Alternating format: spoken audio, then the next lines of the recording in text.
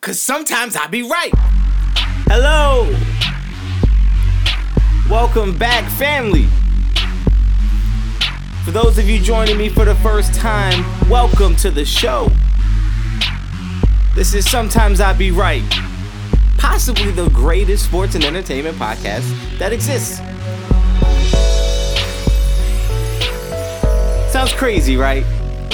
Sounds crazy for me, someone who's only, this is now episode 5, to make those types of claims. Because there's levels, right? Sounds like I'm skipping a bunch of levels to make a statement like that. It's the theme of our show today, levels. This is Sometimes I Be Right. I'm your host, John Farris, reporting live from Trash Can Studios. As always, joined by my co-host, Wally. Say what's up, Wally.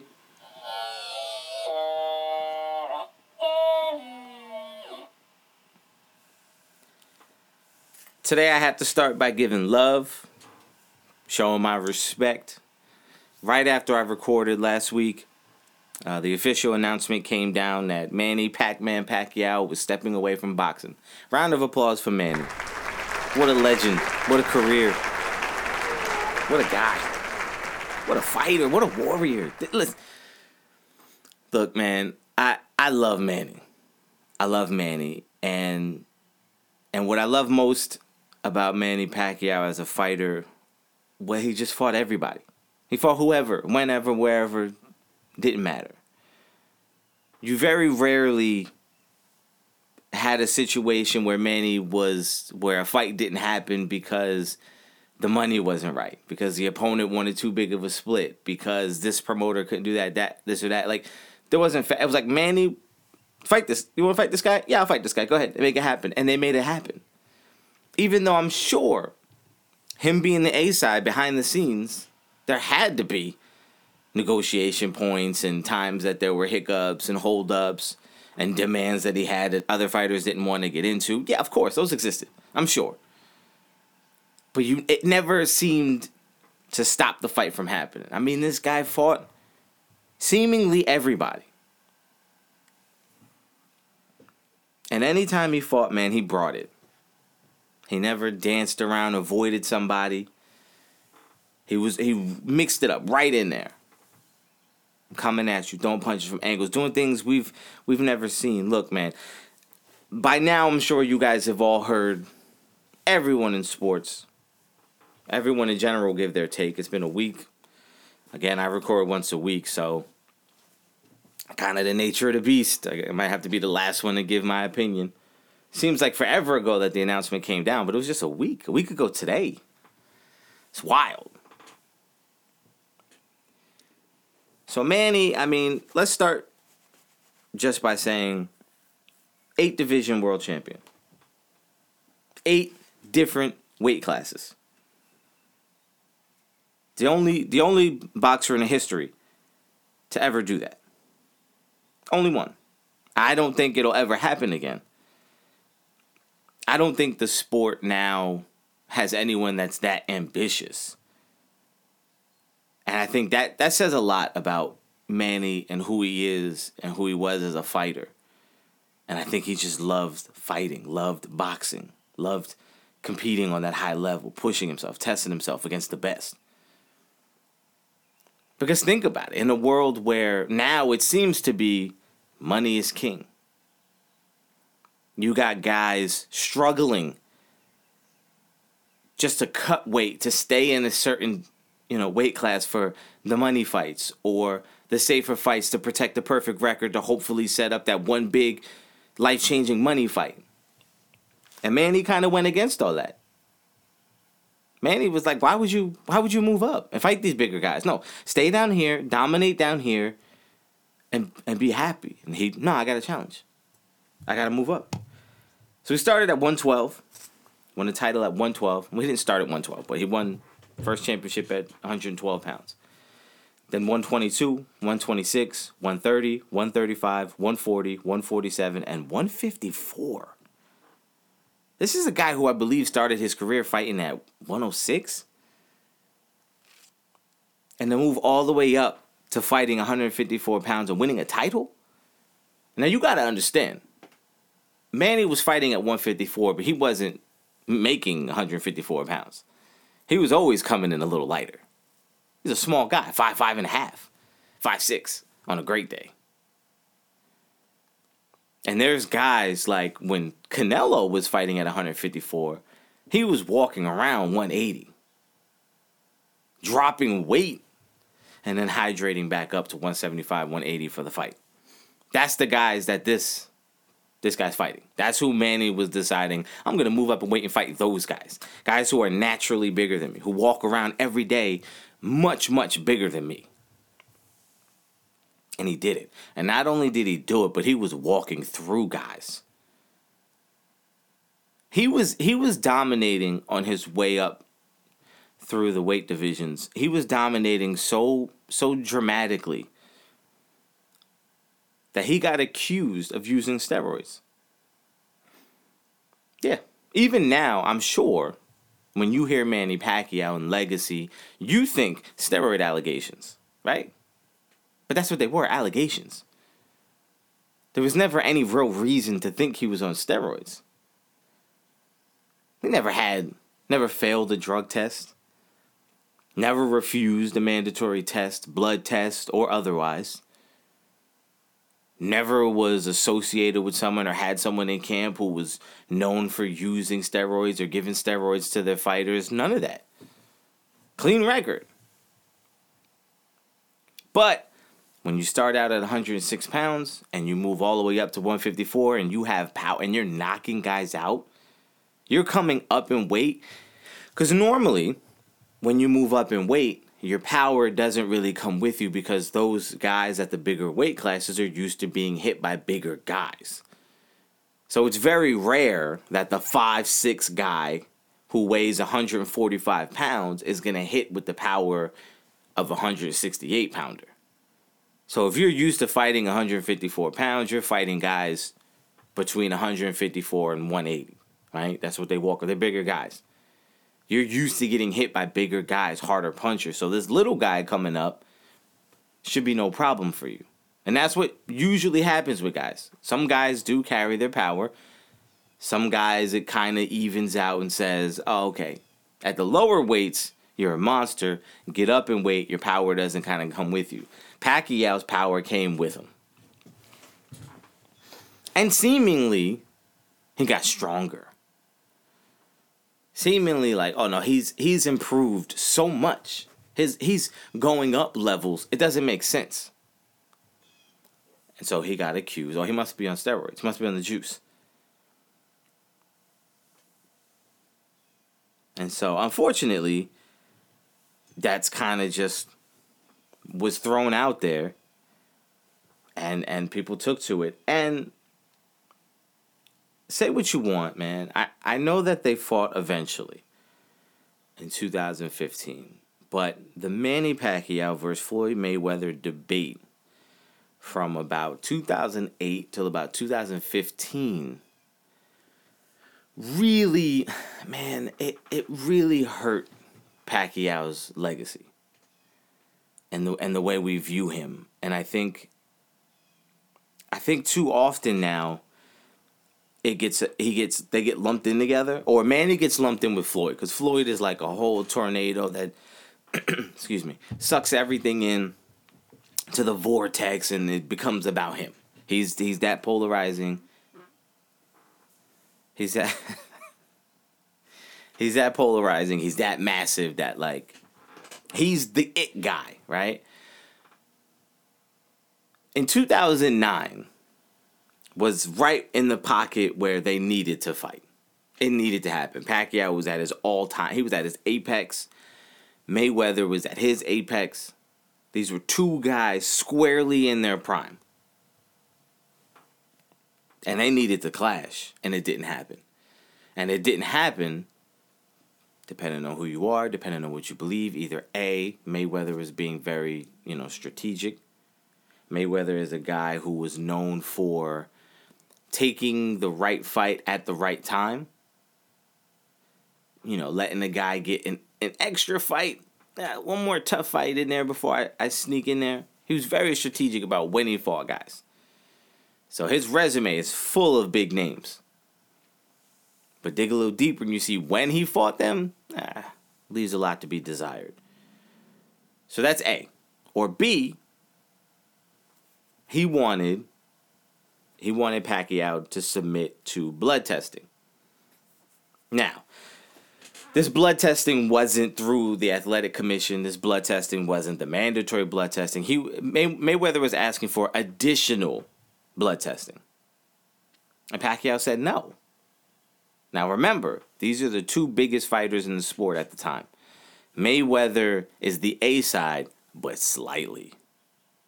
He's the undefeated name. He's the big money guy. But if you talk about fan support and interest, Pacquiao was the guy at that moment. 2009, between 2009 and 2011, Pacquiao was the guy. He was the one driving the conversation between he needs to fight Mayweather. It wasn't because Mayweather, it was because people thought this guy Pacquiao is it. He could beat Mayweather. And that was driving the conversation. So Mayweather, yes, was the A side. I acknowledge that, but barely. Not enough to where he could be demanding extra blood tests. As a fighter, Manny was right to say no. No, I'm not doing that. What for? Are you also submitting to extra blood tests? No, I'm not doing it. No, this is stupid. I'll do all the drug testing. I'll do all the testing that the athletic commission requires. Never run from that. Never hid from that. I'll do that. I'm not doing this extra stuff for you. No. And so the fight didn't happen. Mayweather fans ran with the narrative that his team was kind of putting out there of, if this guy's clean, why is he turning down these tests? Why is he refusing to get tested? He's refusing blood tests. So if you're a fan, if you're a casual fan, you hear, oh, we think this guy might be cheating. We asked for blood testing. He says no, he's not willing to submit to the blood test. Something's going on, right? But what you're not being told is we want extra blood tests. We want essentially off the record. Like, here's what's required by the athletic commission. We want more than that. We want extra. We want you to give blood to our doctor when we demand it. Pacquiao said no. As he should. But I think that debate, that question mark, that fight, that fervor, that need for that we needed to see, and the way Mayweather handled it, it took Manny away from being just considered a great fighter of the era to being looked at in direct comparison to Mayweather. And that's unfortunate because Pacquiao's great. And Max Kellerman said it best. If you ask who had the better career, it's Manny. Who had the more impressive resume? It's Manny. But they fought in 2015. Manny was a little older. Manny, his athletic ability, his skills kind of diminished more than Mayweather's did at the time. And Mayweather won the fight. And I'll even say, listen, Mayweather is the best fighter of my generation. Of my lifetime, he's the best fighter. And he'll probably be that. I don't think anyone will do what he was able to do. This guy was unbelievable. But in 2009, 2010, zero doubt in my mind Manny Pacquiao beats Floyd Mayweather. I think Manny was just hand speed, power, angles, movement, aggression. Just a different level. A different level. So who was he fighting during that time period? Well, he knocked out Ricky Hatton. He was a young champ. Good fighter. Look up his resume. Good fighter. Miguel Cotto knocked him out. Walked through him like it was bad. Then he fought Margarito, who, if you don't, just Google, do yourself a favor. Google the face-off between Margarito and Pacquiao. Look at the size difference. Watch the fight. Look at the size difference between those two humans. And then watch the fight and see how Pacquiao just beat him senselessly. For 12 rounds, at points during the fight, looking at the ref saying, hey, man, you going to stop this? showing mercy, he was beating this guy so bad. Just look at it. And then he beat Shane Mosley. The next logical step is Mayweather, but the fight didn't happen. And because of that, and the way Mayweather talked about it, and his camp put it out, and his fans who were just rabid in their support of Mayweather, it just turned Pacquiao into like this, yeah, he's good, but... So when they did fight in 2015, instead of being a celebration of these two great fighters finally coming together, watching great versus great, it turned into whoever lost was going to be considered a bum. Was going to be considered, oh, he's not that good. He was only good compared to those guys, but he ain't great. And that's wrong, because Pacquiao is great. Any boxing fan will tell you Pacquiao is great. He was great for the sport. He electrified crowds. He electrified fans. He was always there to fight. Win or lose, always humble. Always a great dude. Always a fun interview. Never had to trash talk and make all these big wow claims to sell the fight. Sold the fight strictly based on his boxing ability. That's why I love Manny. Because Mayweather changed the promotion game of how you promote a fight. And now everyone since then has tried to follow the same model. That's how you get guys like, surprise, Jake Paul, trying to follow that same model. Talk trash, be big and bold, wear a bunch of jewelry, flash a bunch of money, say, well, you're going to do this, and this. Be the bad guy, because some people are going to love that, and they're going to watch you and support you. And some people are going to hate it so much that they're going to watch and just to see you lose. And either way, they're all watching, they're all buying, your pockets are getting fatter. That was the new model. People saw Floyd get filthy rich off of it. And said, oh, we're going to take that model. The problem was Floyd needed to win every time in order to be able to keep up that promotion. Because if you look at Adrian Broner, once you start losing and then you talk that way, you lose your supporters. Because they're like, oh, God, dude, you talk like this and then you end up losing. I can't really back you that hard. You're so trash. And then the people that hate you already saw you lose, so there's no interest in watching you lose again. We don't care if you go in here and you lose, like I already saw it. The truth is out on you. You ain't no good. We see it. We know. But Manny sold fights a lot like Canelo, where it was based on his ability. You wanted to watch him fight. Taking on all challengers, fighting the best of the best.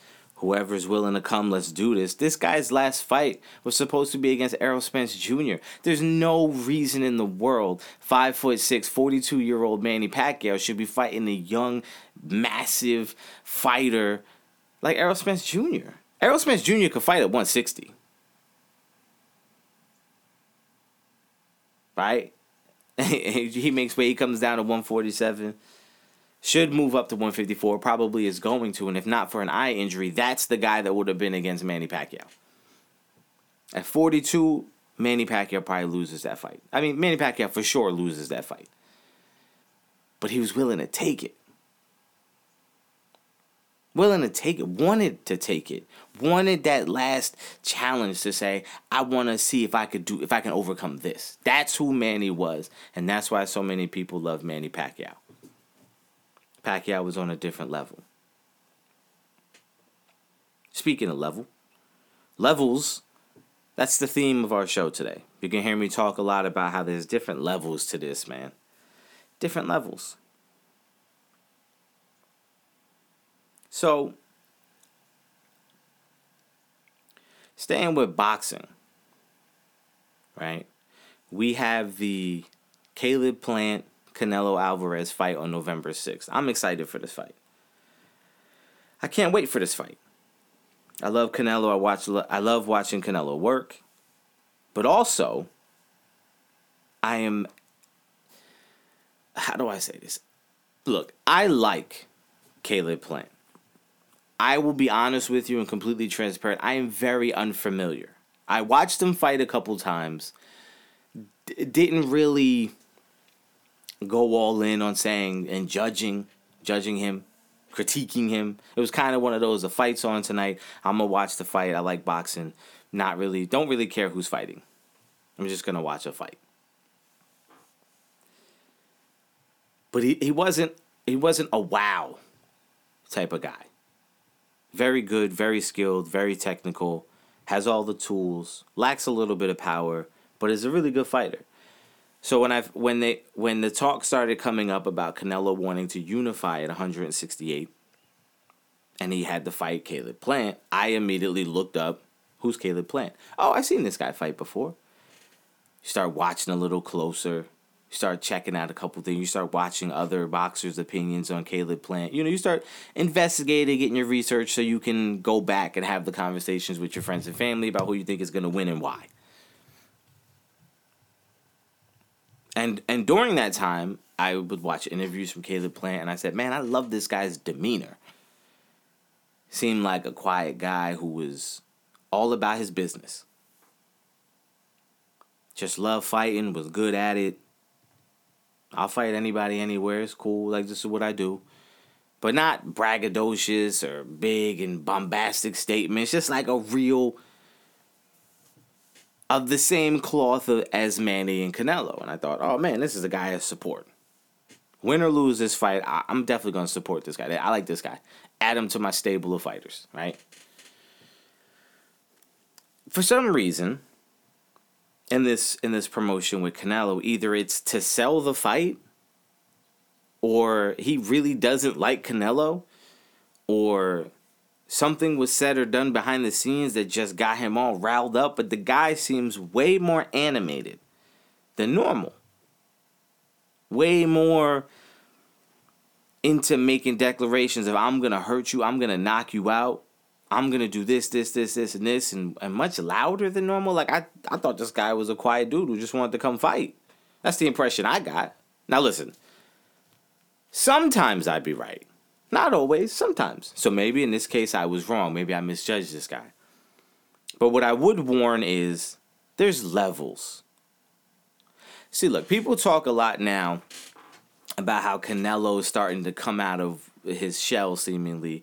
He's starting to be a little more vocal, a little more aggressive in the press conferences, a little more bold, right? And everyone's like, oh, I wonder why that is. He's opening up now. This is great. You know what it is? It's when you go into a fight with somebody, you either know what you can do because you've been through the fire, you've experienced it, you've fought the best of the best, you've had conflict, you've had adversity that you've had to overcome, and you know what your skills are. You know what you're capable of. Or you're a guy who believes in what you can do. Caleb Plant is talking about what he's going to do to Canelo because he believes that's what he can do. He believes he's that good. Canelo, when he says to him, you're not on my level,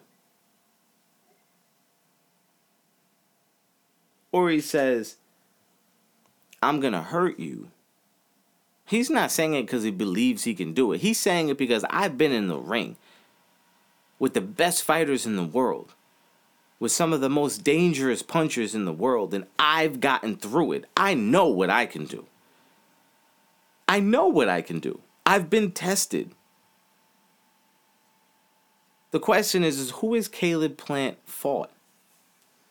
I'll wait. And when I say fought, I don't mean good fighters. I respect every single fighter that gets in the ring.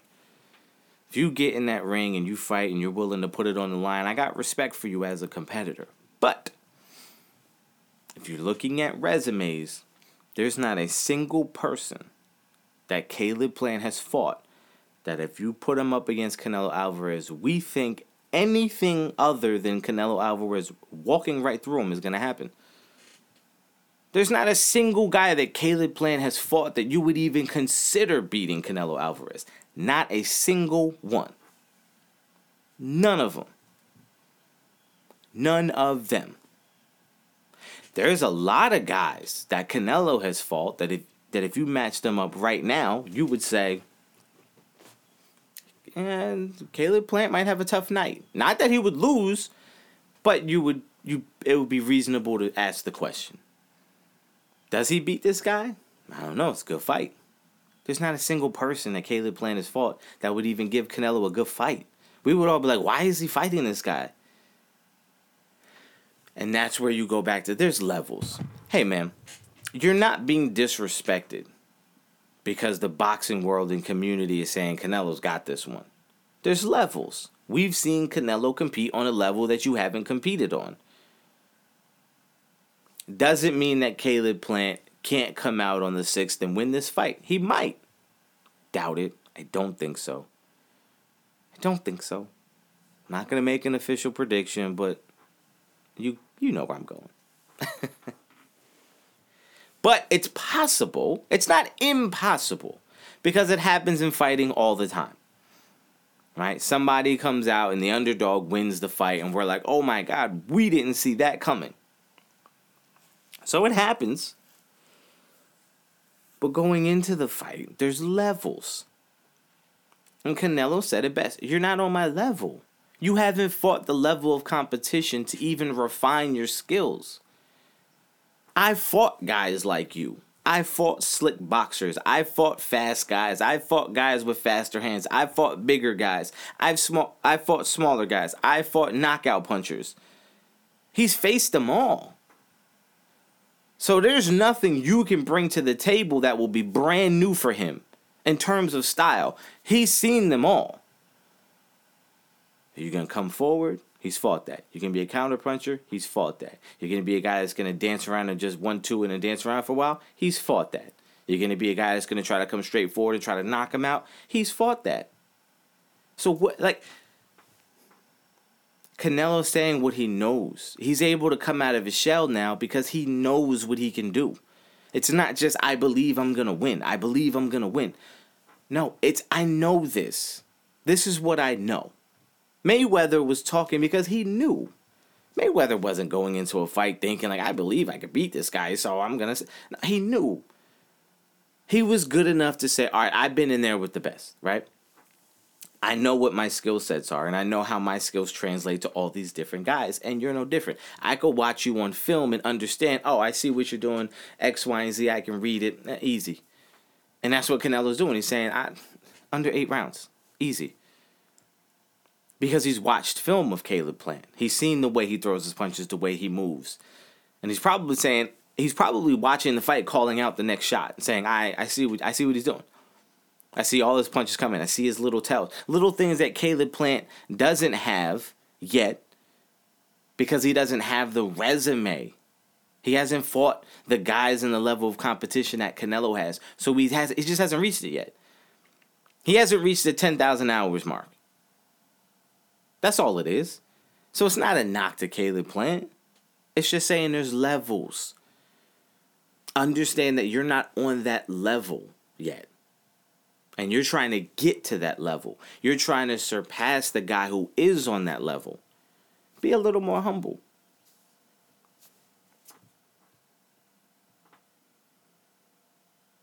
Because you talk. You think you're going to get this guy riled up and make a mistake, but Canelo don't care. Canelo doesn't care about public perception. Most of his, until this last year, he wasn't speaking English. He don't care. He could lose the fight. He don't care that somebody's going to say he's not good anymore. That don't bother him. He loves to fight. He loves to compete. He's going to do that. You're not going to get him rattled or get him to make a mistake because you talking crazy. Everybody's trying to do that. It's not going to work with this guy. There's levels. Make sense? Wilder Fury 3 is on Saturday. Keep sticking to the theme of levels. Tyson Fury is on a different level of boxing and skill than Deontay Wilder, right?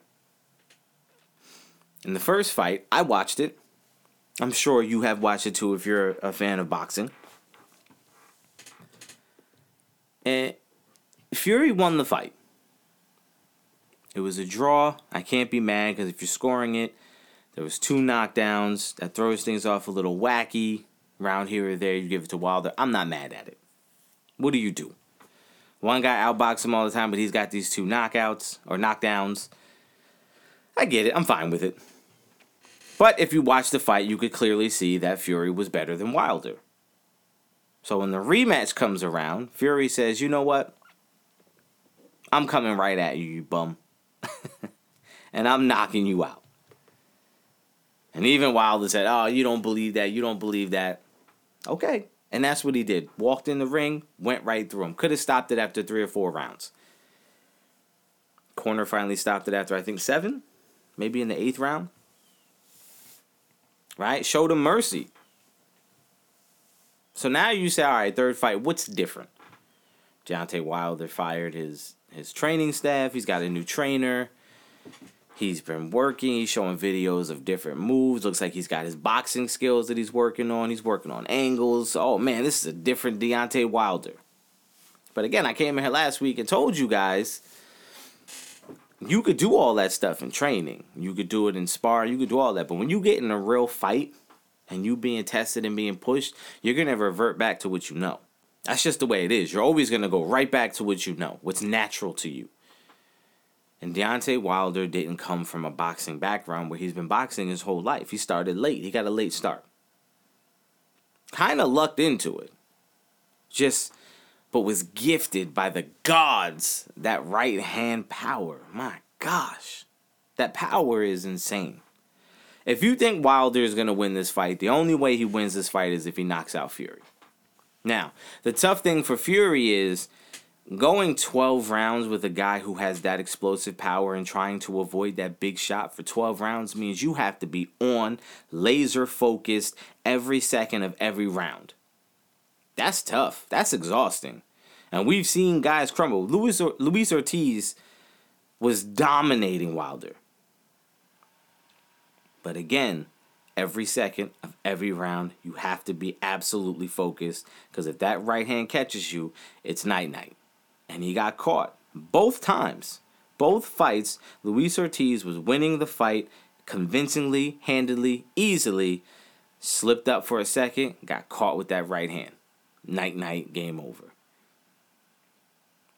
So Fury made it through the first one by just sheer divine intervention, right? He got knocked out and somehow woke up, came back, and seemed like he was completely unfazed. Unbelievable. Unbelievable. Still one of the most remarkable things I've ever seen in boxing. And you could look at Deontay's face when he gets back up and the little smile he gives to say, I don't know what's happening. What? The confusion, the fear, the I don't even, how do you comprehend it? Going into the second fight and then getting dominated that way. What are you going to do different in the third fight? This guy is just better than you. So you have to find ways to be able to connect with that right hand. That's the ultimate goal. Fury knows it. You know it. So what do I think is going to happen? My official prediction. My heart is telling me, trust what you know. It's combat sports. Trust what you know. You've always thought, everything points to this, but what if? And you go with the what if, and you make the prediction of, what if I'm going to go with that? What do you know? I know that Deontay Wilder is not as good a boxer as Tyson Fury.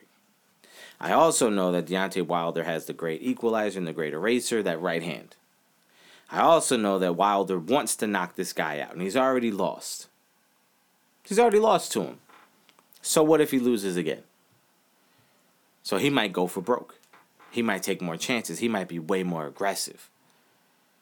Now, being aggressive can either get you caught, get you hurt, get you knocked out, or cause the other guy to get flustered and you could catch him with something. I think Fury wins the fight. I think Fury wins the fight convincingly. I think Wilder looks good for 2-3 rounds. His boxing moving a little bit, maybe even on his toes. Looks impressive, right? But I think if he tries to box with Fury, it's not going to work out in his favor. Fury's the taller guy, longer reach, better natural boxer. So while you're trying to force something, he's natural at it. He's going to win that. Frustration's going to set in for Wilder. He's going to get a little more aggressive. I mean, he's going to get caught with something. Something that causes him to slow down, be a little more hesitant. The fight looks a lot like the first fight without the big knockdown from Wilder. Fury wins by decision. And it moves on. That's my prediction.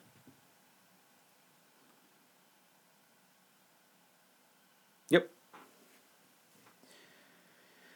Switching gears, man. I just want to touch on it for a second. I don't want to dwell in this for too long, but I do feel like I have to touch on Sunday night, Tom Brady and the Bucks, and New England facing the Patriots. This was billed as Tom Brady versus Bill Belichick. Oh, Tom Brady's first time back. Oh, what's going to happen? This is must-watch TV. And I fell for it. I watched it. Game stunk. Really what it was the question has always been is who was responsible for the dynasty? Was it Brady or was it Belichick? Who deserves most of the credit? And the truth is, it's 50-50. Anyone who says it's anything other than 50-50 is fooling themselves. Right? Like, think about it. Think about it this way. Belichick's not winning, is not dominating for that 10-year stretch, 20-year stretch even, without Brady. But Brady's also not doing that without Belichick. Because Belichick was making personnel decisions. Belichick was setting the foundation, right? Setting the culture that they would live by, the rules that they would abide by. The whole Patriot way, that wasn't Brady. It was Belichick. That's what was established by Belichick in the front office. They needed each other. And they fit perfectly together because their temperaments, their attitudes, their focus, their goals. Like, screw everything else. We don't need to be friends. I want to win above all else. And they both had that. And they worked. They needed each other.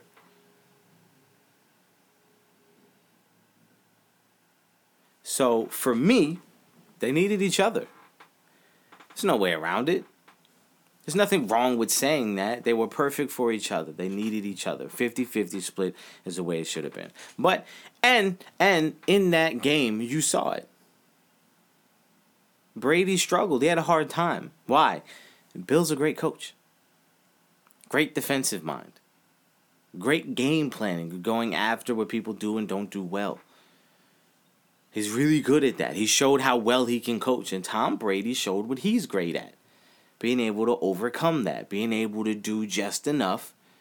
Being able to excel beyond.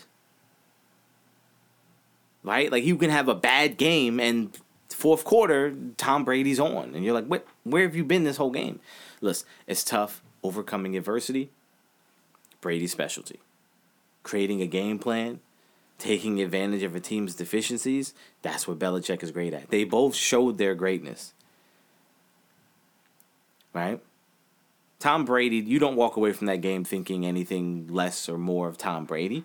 And you don't walk away thinking anything more or less of Bill Belichick. They both showed their greatness in that game.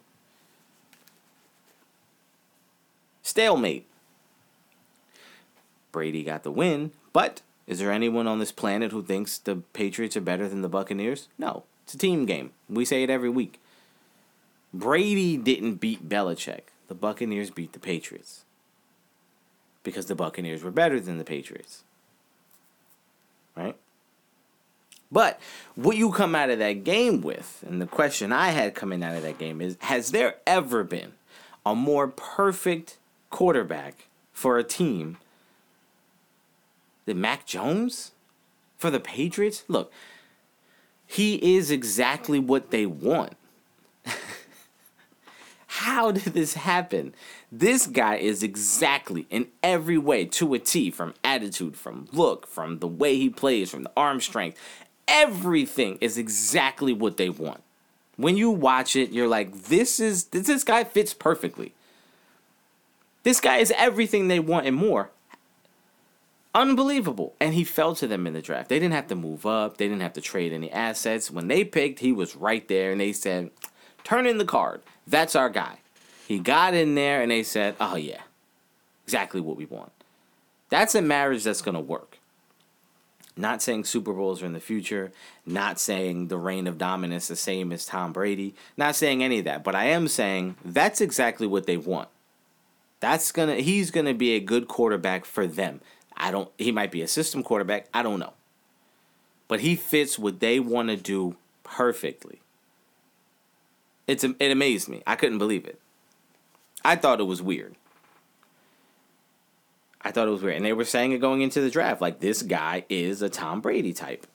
And I said, what? You're crazy. And then sure enough, he goes to New England and fits exactly what they want. Perfect fit, perfect marriage. Good for him, man. I'm happy for him.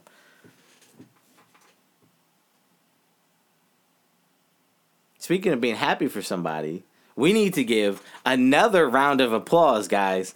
Round of applause. Florida State finally won. Round of applause. Give it up for Florida State. Yup.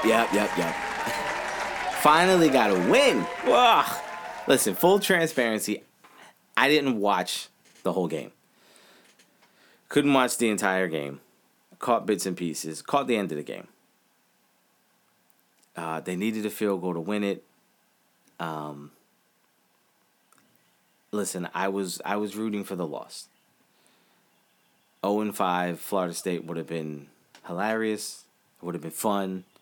It was kind of like our new segment where we're going to predict if Florida State's going to win or lose. I picked them to lose. Sometimes I'd be right. Not all the time. Sometimes. I was wrong on this one. They got the W. Ruined my fun. No more fun at the expense of Florida State. But what I will have fun with is, look, man, one thing you need to know about me. As an Ohio State fan, 2 games you have to win every year, right? As a fan, you understand your team's not going to win the championship every year. Your team's not going to go to the college football playoff every year. My expectations are, hey, give me a good season, be competitive, I'll be happy as a fan. But what you have to do is you have to beat Michigan, obviously, and you have to beat Rutgers. Now, why do I hate Rutgers so much? Why do I loathe them? Why do I look at Rutgers and say, ugh? Honestly, I don't know. Listen, I live in New Jersey. Rutgers is the Jersey team. This is the team that you would think logically I would support. I was born a mere 20 minutes away from Rutgers University. But look, I hate Rutgers. Probably because I don't remember what year it was. But there was a year. First of all, Rutgers has always been bad. I've never known Rutgers to be good. They had about a 3-year stretch where they were solid. We're talking 9-3, 10-2, solid. Getting to a bowl game. For like 3 years when they had Ray Rice, right? At that time, there was a game on a Thursday night where Louisville came to town and they beat Louisville. I think Louisville was ranked number 1, maybe, if I'm not mistaken. I could be wrong. I think they were ranked number 1. Rutgers won, and everyone around me exploded. And the talk became, Rutgers is really good. Rutgers is good. Rutgers is good. Rutgers is good. And I said, no way. No way. Rutgers is still Rutgers, man. They're trash. And at the time, all I knew was Rutgers has always been bad. But I live in Jersey. Everyone in Jersey went wild in supporting Rutgers. And oh my God, Rutgers is going to do it. They're going to win a championship. And I was like, you guys are crazy. So I guess because everyone jumped on the bandwagon so hard, it caused me to kind of go the other way. And start rooting against them. Actively rooting against them. Like before them, I didn't really care. But now I was like, oh no, I need you guys to lose the very next game. Just to shut these people up and show them. Again, there's levels. Even though they won the game, they're not on the level of elite college programs. Fast forward a couple years, I'm dating a girl. Her brother went to and currently works for Rutgers University. At the time, Rutgers was considering joining a conference, a different conference. They were in the Big East at the time, and they were thinking about moving conferences. Rumors popped up that they were going to join the Big Ten. And I remember saying, no way, can't do it. They're going to get washed in the Big Ten. They suck. Right? Like, Rutgers is terrible. They don't recruit well. They don't get players. They're going to go into the Big Ten where top 10 recruiting classes, and they're going to get murdered. They're going to get destroyed. He knew I was an Ohio State fan, and maybe jokingly he said that they could beat Ohio State. And I said they will never beat Ohio State. Never. I boldly said it'll never happen. Like, not a single, it'll never happen. They're not even close. There's levels. Fast forward a couple years later, that always stuck with me. This guy's belief that Rutgers could beat Ohio State. It bothered me. I was offended. As a fan of Ohio State, I was offended. Like, sir, who do you think you are to say that Rutgers could even compete with Ohio State? Ugh. But I digress. So they officially joined the Big Ten. Unbelievable for me. That means every 2 years, Ohio State will be in New Jersey to play Rutgers.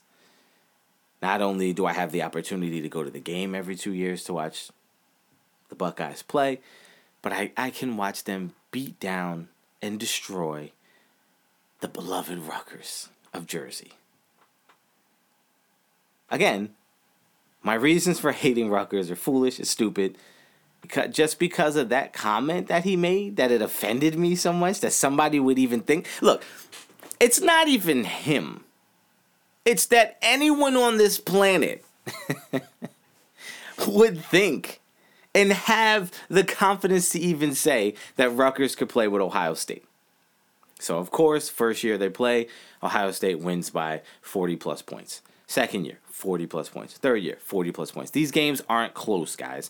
They're not close. There's never a moment in the game where you think the game is close. It's a clear difference in talent.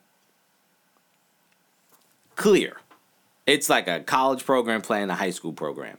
NFL program playing a college program. There's a clear difference in skill, speed, size, athleticism. It looks dangerous, quite frankly. Sometimes you think, call off the game. This game, they're not going to win. They're already down 3 scores in the first quarter. Game over. Let's just move on. Let's move on, right?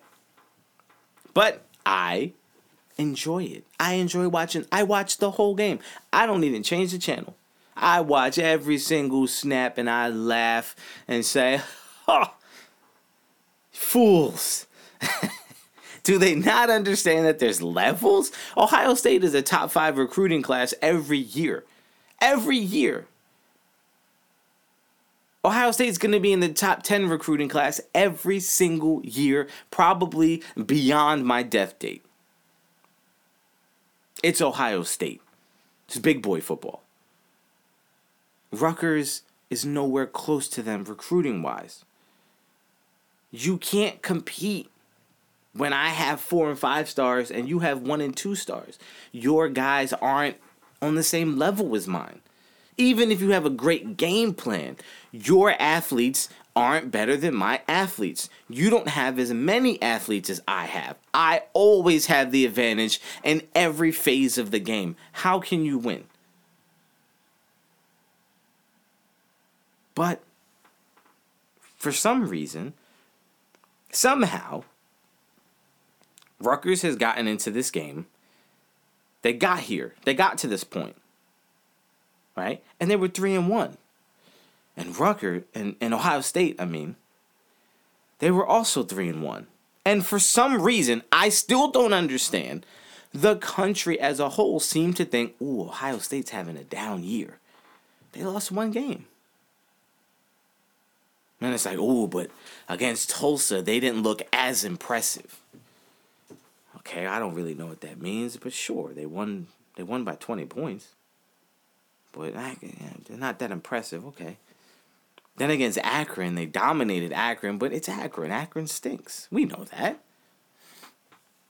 So they got no credit. They dropped the spot. They went from 10 to 11. Meanwhile, Rutgers, oh man, they played Michigan and they played them close. They had a chance to win late in the game. They lost 20-13. Rutgers is a good team. And hey, last year in the COVID year, they gave Ohio State some trouble. Even though they were down by about 45 points, and then they scored some late touchdowns on some trick plays, made it a little closer. I think it was something like the first time they came within like 30 points. It was something wild. It was like the first time that Ohio State didn't beat Rutgers by like 35 points or something crazy like that. And so I guess based on those two factors, Rutgers is 3-1. They played Michigan tough. Michigan's a good team, right? No. Keep that between us though, because Michigan's getting love, but they ain't no good. And Rutgers is 3-1. They had some spark plays last year against Ohio State. Ohio State looks like they're no good this year. They're having a down year. This is going to be a test. That's all I kept hearing. I turned on the pregame, right? And I kept hearing this is going to be a tough test for Ohio State. And I said, what? Wait, what? Is that a thing? Are you guys serious? I pull up my phone. I pull up the Bleacher Report app. Sure enough, there's conversations about getting a test against Rutgers. A test? Since when is Rutgers the test? For Ohio State, that's the test? And I turned to my wife and I said, they are going to beat the dog snot out of Rutgers. They are going to destroy Rutgers. That's what I said before the game. There was not a doubt in my mind. There was no thought that the game was going to be close, competitive, that it was going to be anything other than complete and utter domination. And sure enough, the game starts. 24-6 after the first quarter. Oh. Okay. Yeah, it's over. Yeah, some test.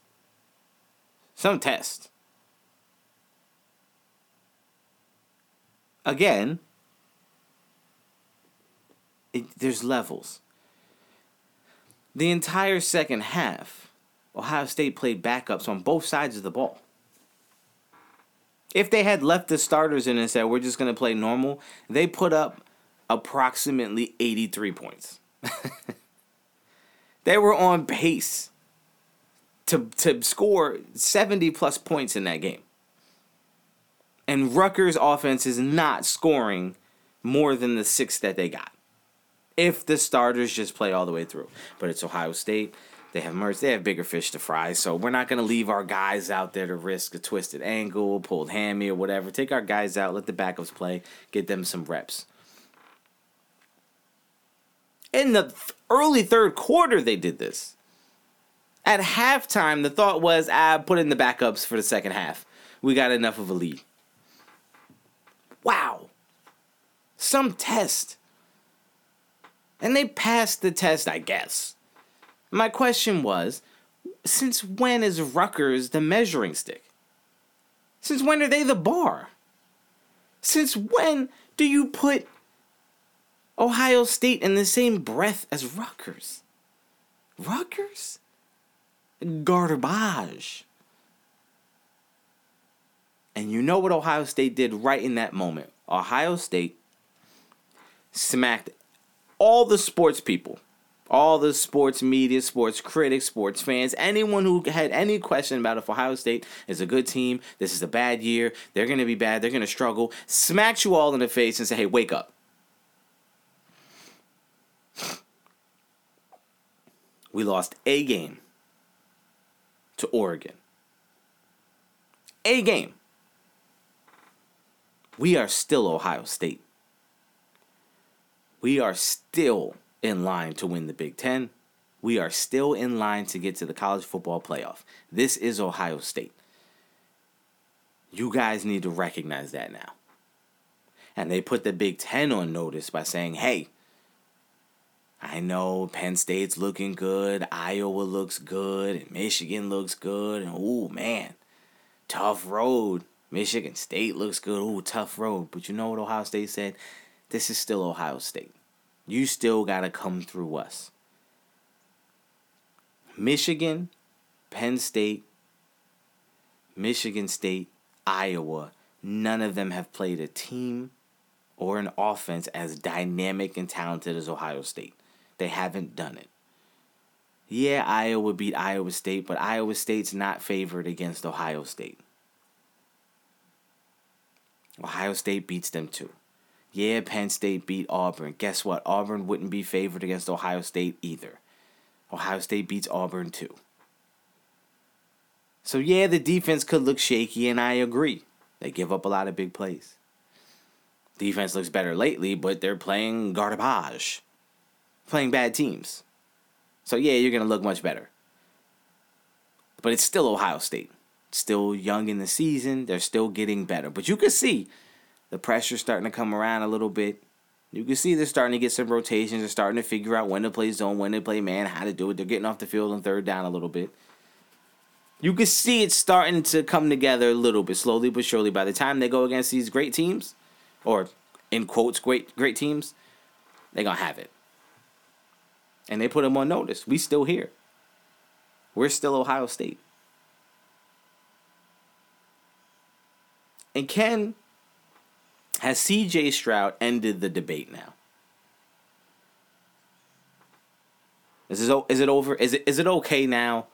Is everyone now? You got to see Kyle McCord. You got to see Jack Miller. Is it okay? Can we all just say, okay, C.J. Stroud is the best of the three.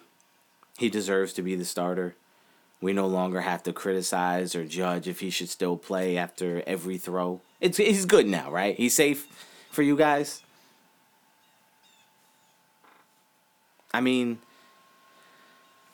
look, I know the week before I said that McCord looked a lot like C.J. Stroud, and he went against Akron, so how impressed can you be? And yeah, Rutgers is trash.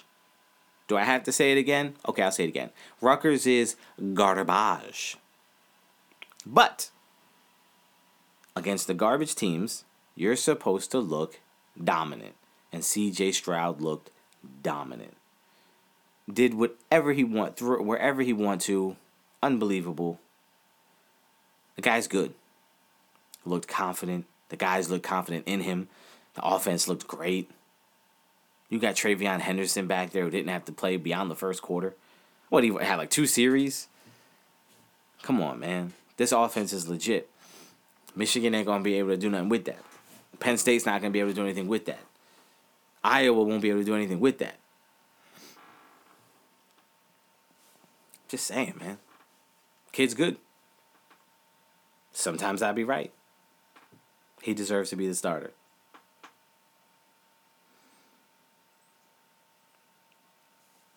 So staying with football. Let's move on.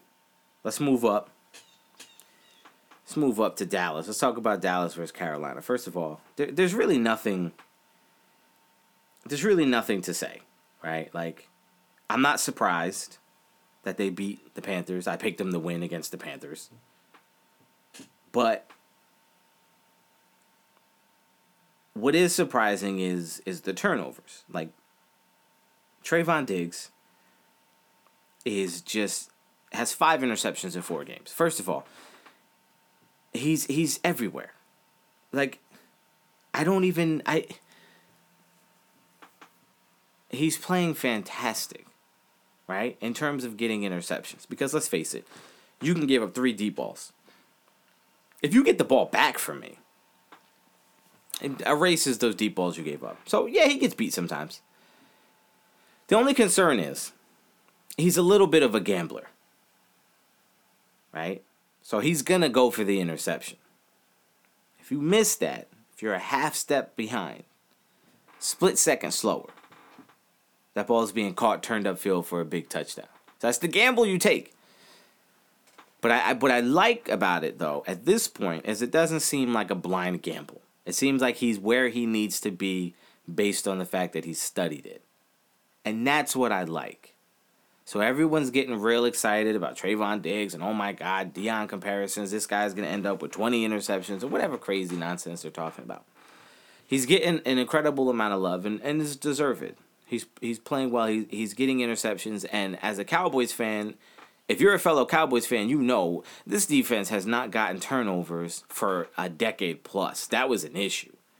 If we had someone that got 2 interceptions in a season, oh my God, give him a massive contract.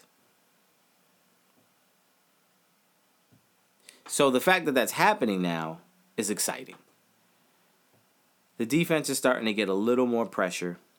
They still don't have Tank Lawrence on the edge. He's still out.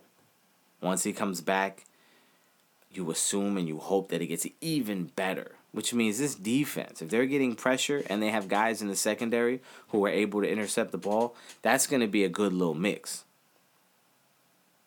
That's going to make for a good defense. And the offense, hey guys, I came in here week 1 and said the formula and the recipe to win, run the ball. Last week against Carolina, 34 rush attempts, 22 pass attempts. That's perfect. Do you notice how easy it is, how effortlessly Dak is putting up good numbers?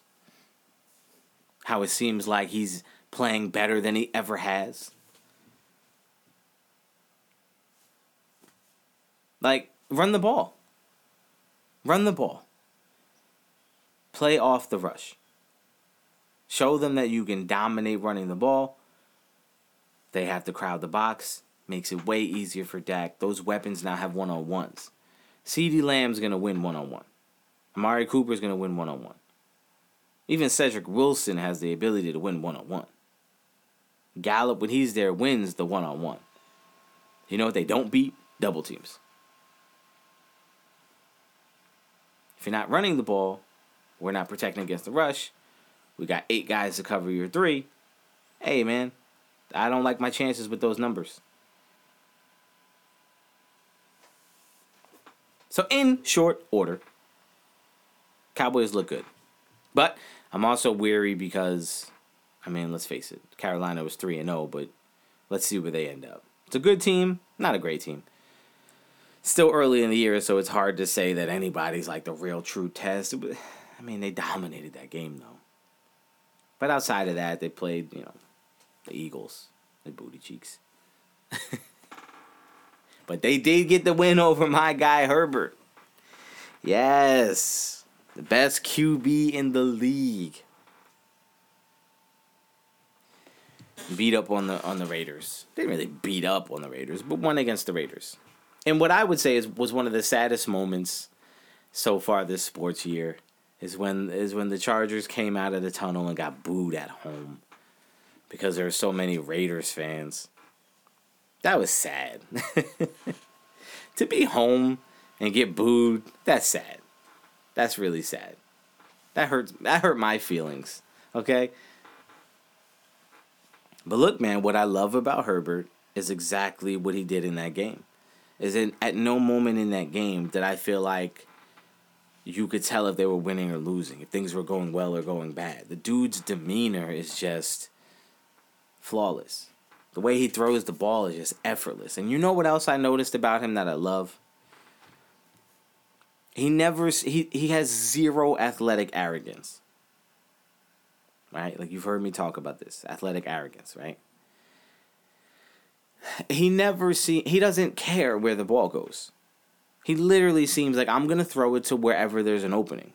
If the guy's 2 yards away and it's a 2-yard pickup, I'm going to throw it there. That's where the ball's got to go. That's the open guy. If the guy's streaking down the field, I'm going to launch it. That's where the open guy is. He never seems to try to force anything, try to make the big play. He just seems like he takes exactly what the defense gives, just does what he's supposed to, puts the ball where it's supposed to be to the open guy, regardless of where that is or how much yards that gets. If it's 4th and 13, he's not trying to get a 15-yard pass in double coverage. Do you know what I'm saying? Like, he's making the right play. He's doing exactly what he has to do. Live to fight another down. Unbelievable. The guy listen, man. I'm probably going to catch hell for saying that he's the best quarterback in the NFL. I get it. It's a bold statement. And remember, sometimes I'd be right.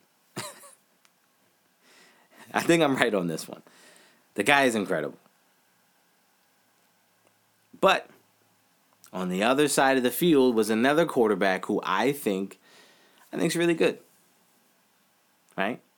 So Derek Carr. So, listen, for backstory, my brother is Raider Honcho. If you don't know who Raider Honcho is, look him up on YouTube. Incredibly funny guy. Incredibly knowledgeable, studies, works really hard, has a fantastic show, has podcasts, the guy is just, for Raider Nation, that's the guy, right? So my brother, I'm telling you, go look up Raider Honcho on YouTube. You won't be upset. I'm not even a Raiders fan, and sometimes I'll watch the content, and it's just funny to me. Like, I'm telling you, you're going to love it. So him being a Raiders fan, though, before he started the YouTube channel, he would always kind of just vent. We'd always just talk about sports, and he would always talk about Derek Carr because Derek Carr was always the guy that people seemed to not be sold on. And he loved Derek Carr right from the jump. So I always had insider information to be like, oh, Derek Carr is this, and this. I have the numbers run down to me. Like, he would always talk about, like, the most underappreciated quarterback in the league. So I always was able and somewhat forced to pay more attention to Derek Carr. So I've always agreed, like, Derek Carr is a really solid quarterback. He's not great, but he's good. It's a good quarterback. And I didn't understand why everybody hated him, why everybody wanted to trade him, because I thought if you put him on a better team, like, what? You're going to get rid of that guy? But they were losing. Look, let me just put it out on the table. The conversation going into the game was Derek Carr's playing so much better this year. Derek Carr is finally not trying to please anybody. He's just playing the game. Derek Carr is playing like a man who's possessed, or a man who's on a mission, or a man who wants his respect, or a man who wants his contract. No, he's not playing any different than he ever has played. You know, you want to know what's different? The Raiders were 3-0. Because guess what? The Raiders lost that game, and there ain't no talk about Derek Carr no more.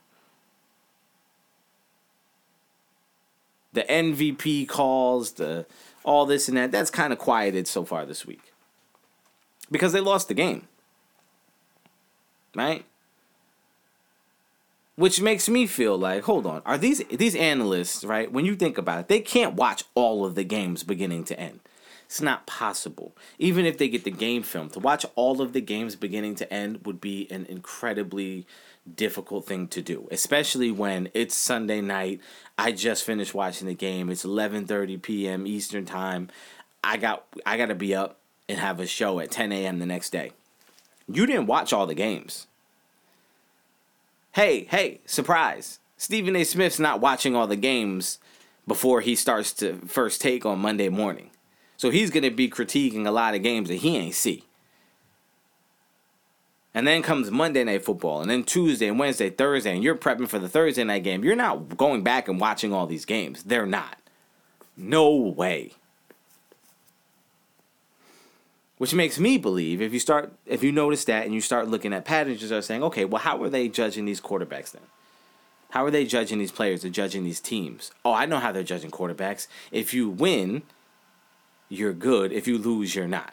Which is why Derek Carr now is considered to be in line for MVP, having a really good year, when I promise you his numbers are going to end up right where he's always been. Right around the career averages is where he's going to end up. But if they go 14-3, he's going to be considered to have a really good year. If they go 3-14, he's bad. The numbers don't have to change. Look, I know it seems like I'm always going against popular media, fighting against ESPN and FS1 and all these others, having Bleacher Report and fighting all these guys. I'm not. I watch them all. I like them all.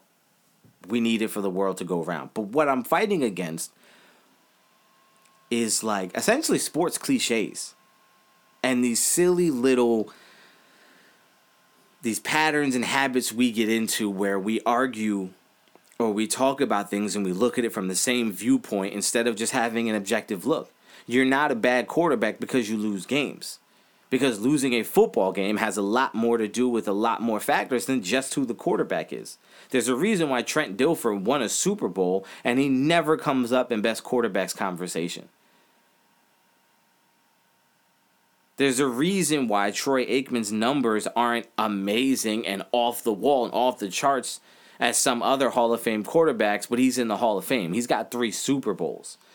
And if you hate the Cowboys and you hate Troy Aikman, you're going to blame it on the fact that he only won because look at the team he had around him.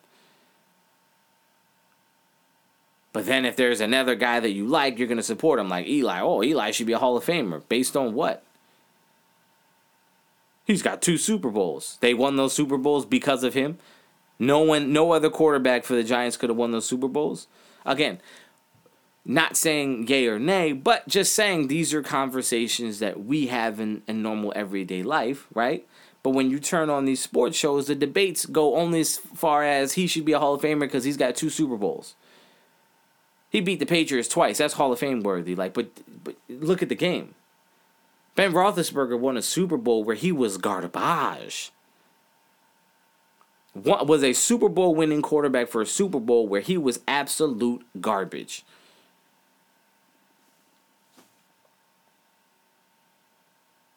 So it can't be just wins and losses. And wins and losses can't determine whether or not you call somebody good or bad. And that's what's starting to happen. And that's the stuff that I fight against. I fight against cliches like, oh, he's talented. Is he? I fight against the idea that every time LeBron has a good game, he's the greatest of all time, and when he has a bad game, oh, he can't be in the GOAT discussion anymore. Why are we having the GOAT discussion? Why is this person's reputation living or dying on every single play of every game? Can we enjoy it for a second? Why, after week 4, are we asking the question, is Dak Prescott the MVP right now? Who the hell cares? Who cares? Is there a fan in America right now? Listen, let me know. Are you a fan in America that cares right now who the NFL MVP is? If the season ended right now, who would be the MVP? We don't give a damn because the season ain't ending right now. So that's a dumb question.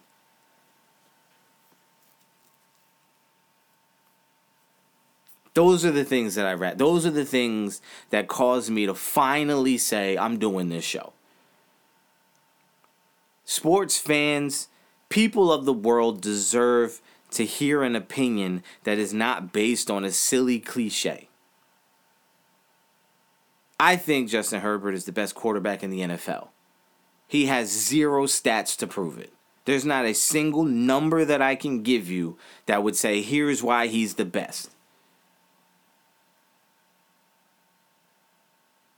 But I think he's the best based on skill level, based on talent. Based on if you put them in a combine-like throwing session, he's going to impress you more than everybody else. His demeanor, his intangibles, the way you see him interact with guys, his lack of arrogance athletically, the way he speaks, the way he talks about, the way he shows up to the interviews, all of that goes into why I think he's the best in the league. It's not because last week he had 550 yards and 6 touchdowns. No, that ain't got nothing to do with it. You can have a bad game and still be the best. People have bad games. Tom Brady is the greatest quarterback that ever played football. There's no more discussion. He's the best. Because if you've seen him drive his team down the field goal range, win the Super Bowl. You've seen him drive his team down, throw the touchdown, win the Super Bowl. You've seen him win games. You've seen him in the fourth quarter, 2-minute drill, got to get to a certain spot. You've seen him get there time and time again to the point where now, much like Jordan was, when it's fourth quarter, if he's got a minute 30 left in the game, down by 2, you feel like they're winning the game. He's the GOAT. And it doesn't matter if he plays 5 more years and is god-awful the next 5 years. He's still the GOAT.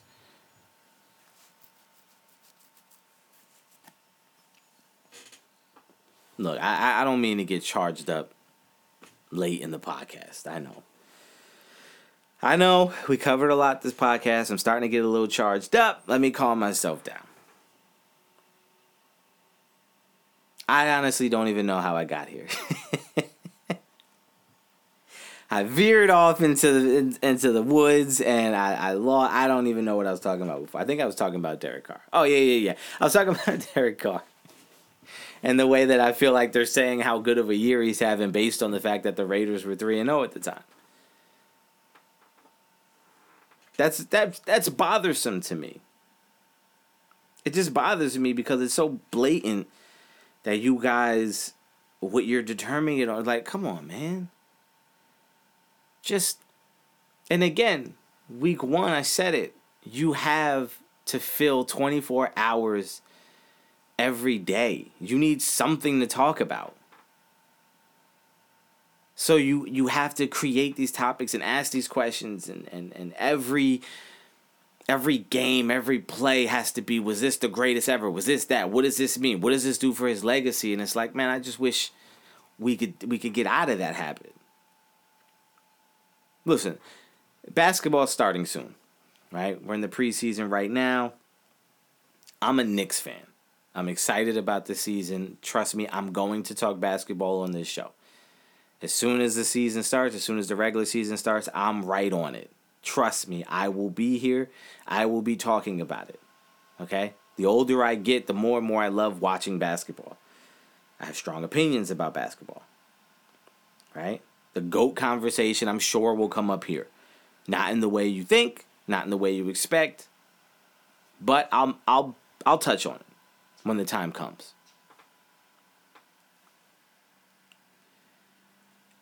But knowing that that's coming up, I have to tell you,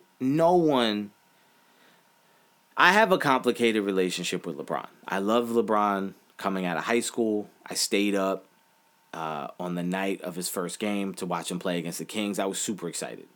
I had school the next day, but I stayed up late to watch that whole game. Right? I was just as impressed as anyone else when he had that amazing fourth quarter and overtime against the Pistons in the playoffs. I was sitting there thinking, oh my God, no freaking way. I was watching it with my mom, and I was like amazed. I liked LeBron. I still like LeBron. As a dude, as a player, I like LeBron. What I don't like is I don't like the fans, the way they treat and talk about LeBron.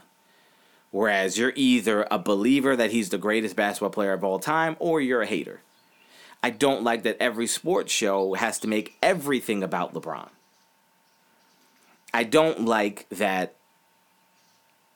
LeBron goes to a team like Miami that we all talked about for the entire summer about how stacked that team was, and then they win a championship and it's LeBron won the championship. I don't like that in the finals, down 3-1, LeBron averages 28 points a game, Kyrie Irving averages 27. In a game during that series, they both scored 40-plus points.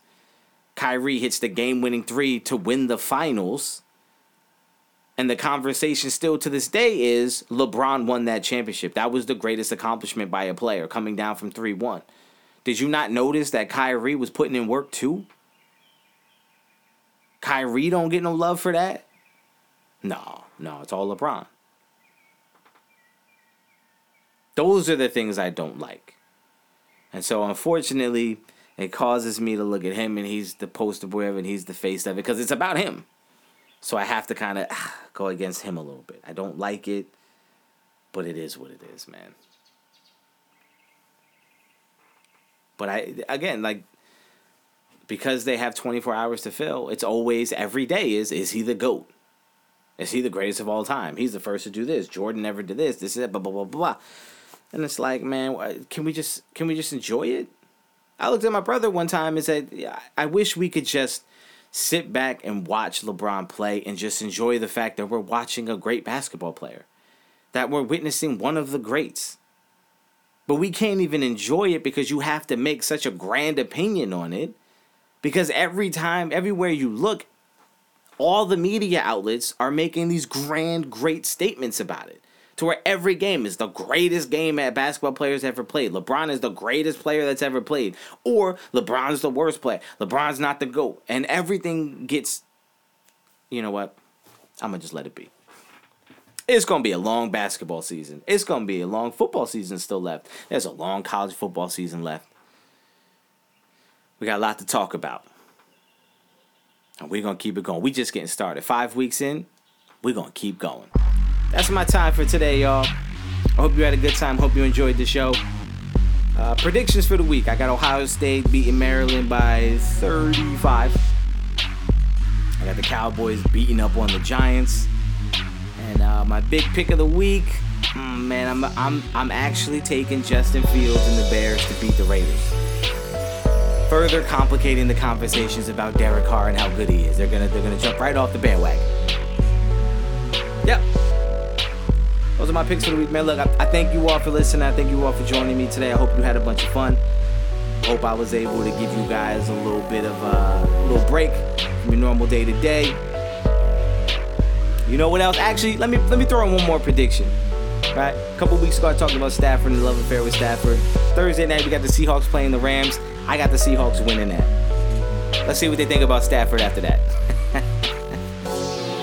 Again, man, thank you for joining me. As always, it's been a pleasure.